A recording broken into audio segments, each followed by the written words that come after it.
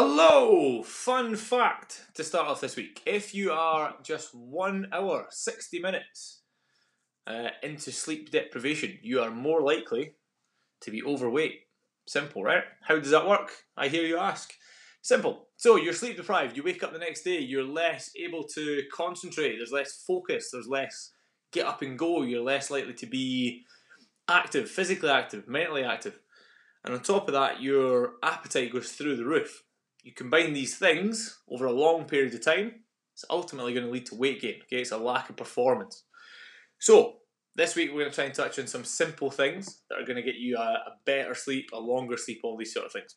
So first and foremost, we want to aim for between 7 to 9 hours of sleep a day, or a night technically, and that's kind of genetic. So everybody has their own kind of sweet spot. Now, there's loads of things, hear it all the time, I struggle to get that because this, because that, all these sort of things. So hopefully this episode gives you a few ideas, a few things to try that you can implement that will get you at least another couple of hours of good quality sleep.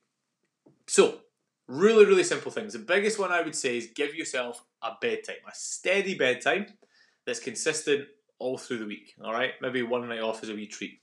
But you're never too old for your bedtime, alright? So what you want to do is you want to think about, right, let's say for example, I need to wake up every day 6 a.m.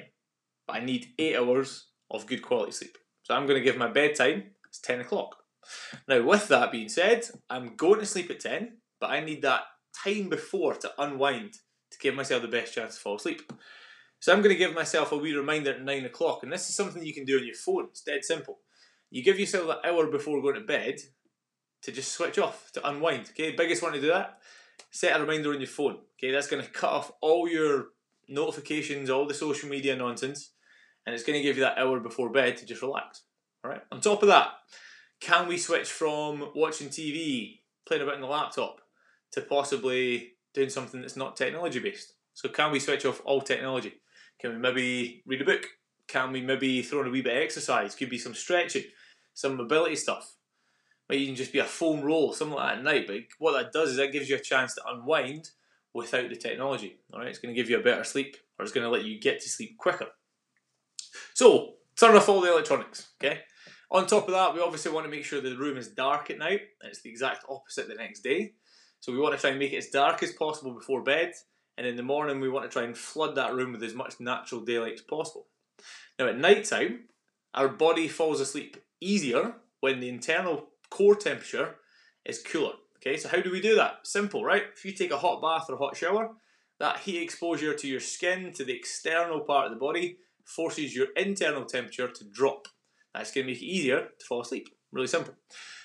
Similarly, it's when you read about these things where guys wake up in the morning, they go for that cold exposure, jump in the ice bath for a thing. It's a fairly similar thing, okay, to wake your body up in the morning. But ideally, hot bath, hot shower, that should do the trick. Now on top of that, keep your room as comfortable as you can. Mattresses, duvets, all these sorts of things. Okay, make it as comfortable as possible to give yourself the best chance.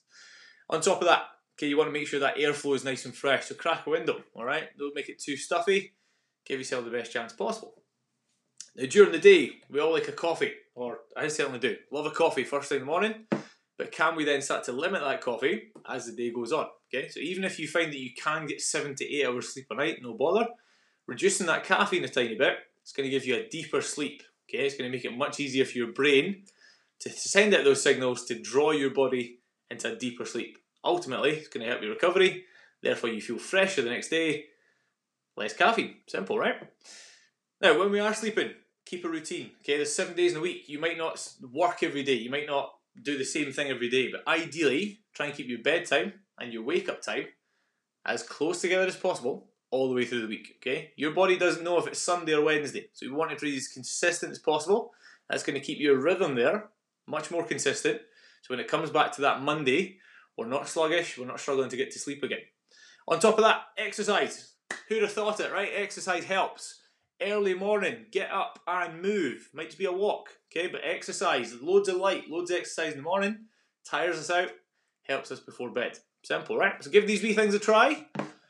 Let me know how you get on, alright? Have a good one.